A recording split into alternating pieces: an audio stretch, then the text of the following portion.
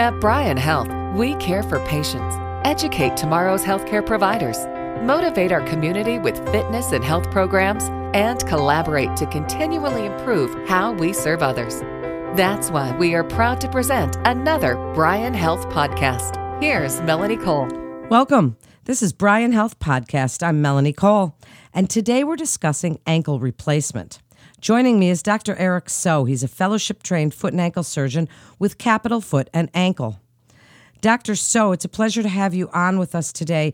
Tell us a little bit about what causes the majority of ankle pain that people come to you with, whether it's arthritis or they've strained their ankle or whatever it is. When you see things like this, and mostly arthritis, how does that happen? What are the causes? Well, ankle arthritis, the most common form of ankle arthritis is actually a previous trauma. You may have had a car accident, you may have had a surgery for it, a previous injury, and that is actually by far the most common reason you might have ankle arthritis, which is a little bit different in the hip and the knee. Arthritis in the hip and the knee, the most common form is osteoarthritis, which is general, simply wear and tear arthritis. The joint simply wears away over time. But because of traumas and other things with the ankle, we can actually see some deformities of the ankles that we don't always see with arthritis in the hip and the knee. We do see osteoarthritis of the ankle, but it's much less common. Well, I think that what you just said is so interesting. As the hip and the knee do develop that wear and tear arthritis, ankle is from some sort of trauma. That's very interesting. So what are the symptoms of that and some options to relieve ankle pain if we suffer from it? Well, it depends on the grade of arthritis. There's grade 1, grade 2, grade 3 arthritis. With grade 1, it's a very mild form of arthritis.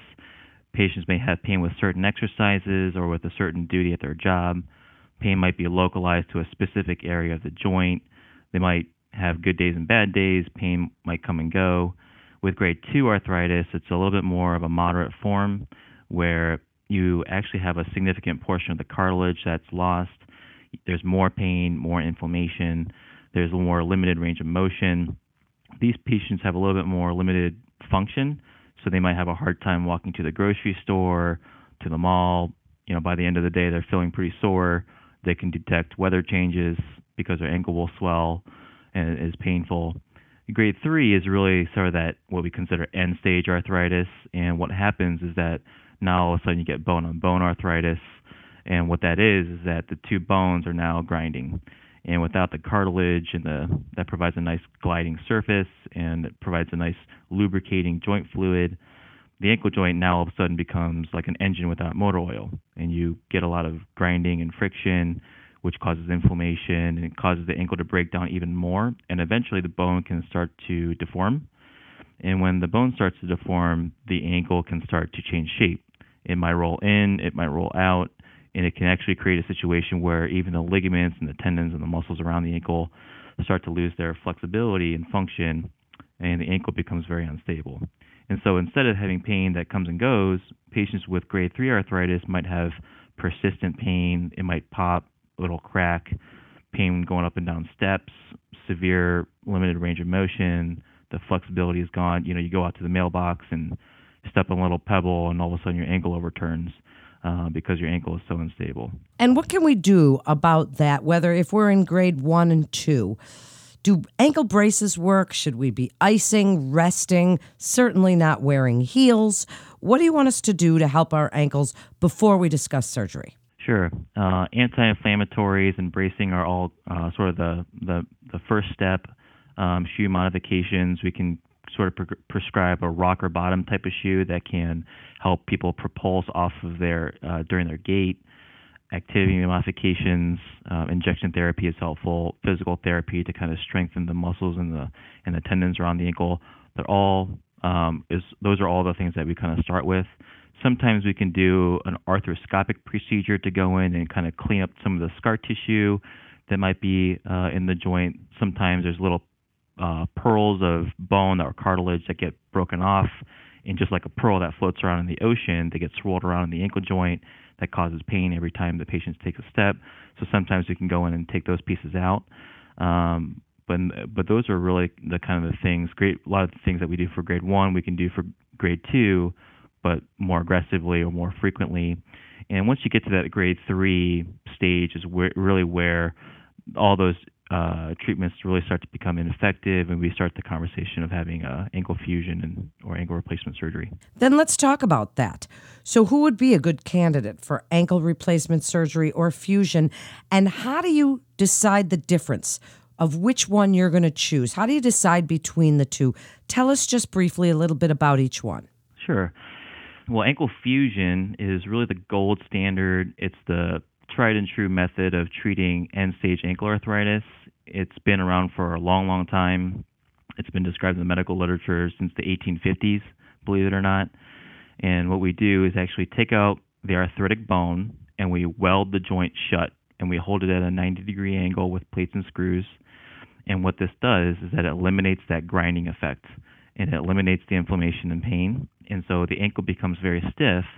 It does a very good job of relieving pain. And so the other benefit of an ankle fusion is very strong. And so people who have to perform high-impact activities or are heavy laborers, sometimes this is a better choice for those folks because it's more sturdy than an ankle replacement.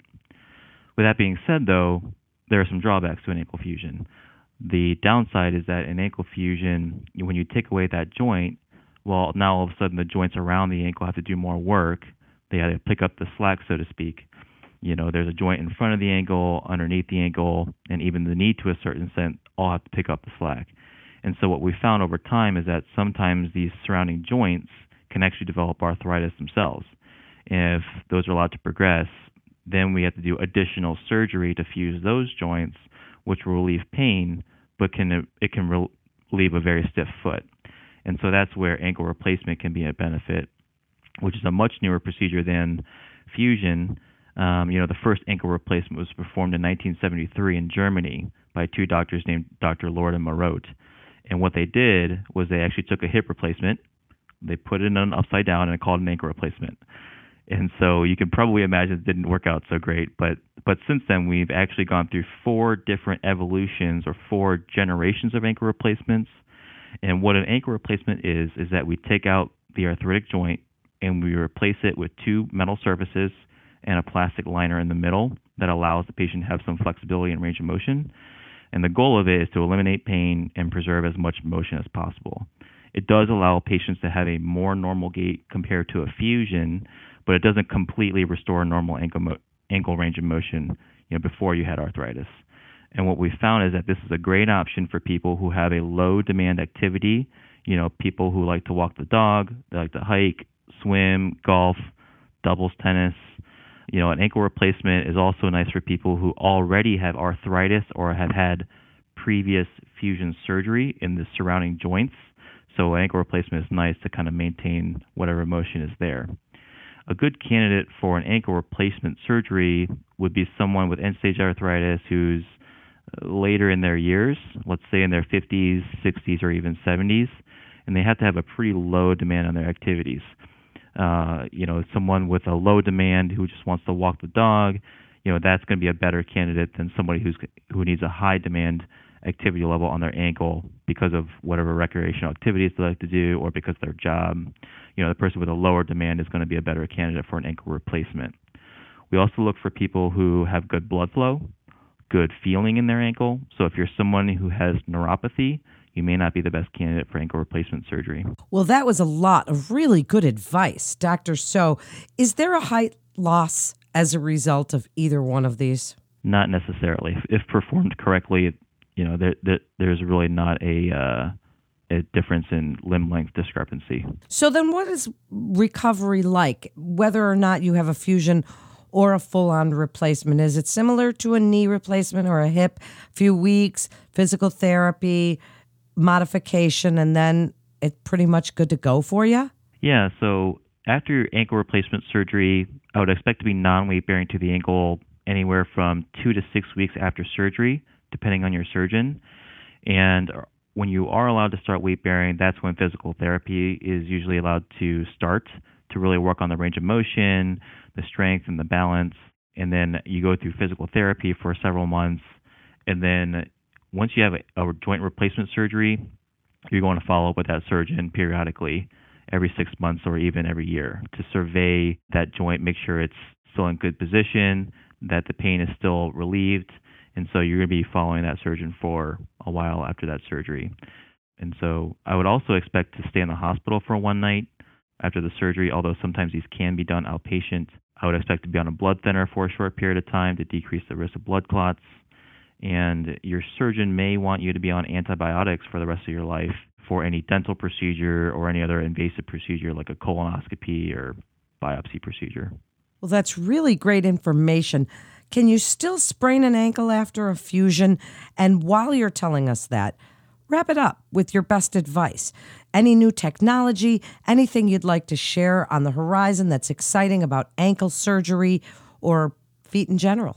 Yeah, there's a lot of new exciting technology coming up. You know, the plastic piece actually, there's science behind engineering that piece is actually pretty amazing. You know, there are scientists and textbooks dedicated to just talking about how they take the fibers and weave them together, and they create this ultra-high molecular weight polyethylene plastic piece that allows us to have range of motion. And so the technology gets better every year, and it actually gives us a lot more longevity to these implants. Another new technology is that sometimes before surgery, we can actually get a CAT scan of your whole leg. And what this does is that it actually makes us more accurate with the surgery. It allows us to make a patient-specific or a very custom-made cut guide, and it allows us to make very accurate cuts with very good precision. And so that's been very helpful. And then the last thing, too, is I would say is we now have ankle replacements that are specifically designed as a revision ankle replacement option. So if someone had an ankle replacement years ago and for whatever reason they needed to have it redone, well, now we have revision-specific options available. And hopefully we don't do that very often. Thankfully, it's pretty rare, but it does give us that revision-specific ankle replacement that we didn't have previously, and so that's been very helpful. What an interesting topic, and something that I think is underappreciated, that we don't really realize the stress we put on our ankles and really what they do for us. So thank you, Dr. So, for coming on and sharing your expertise with us today. That wraps up this episode of Bryan Health Podcast. Please visit our website at bryanhealth.org for more information to get connected with one of our providers. Please also remember to subscribe, rate, and review this podcast and all the other Bryan Health podcasts. For more health tips and updates such as this, please follow us on your social channels. I'm Melanie Cole.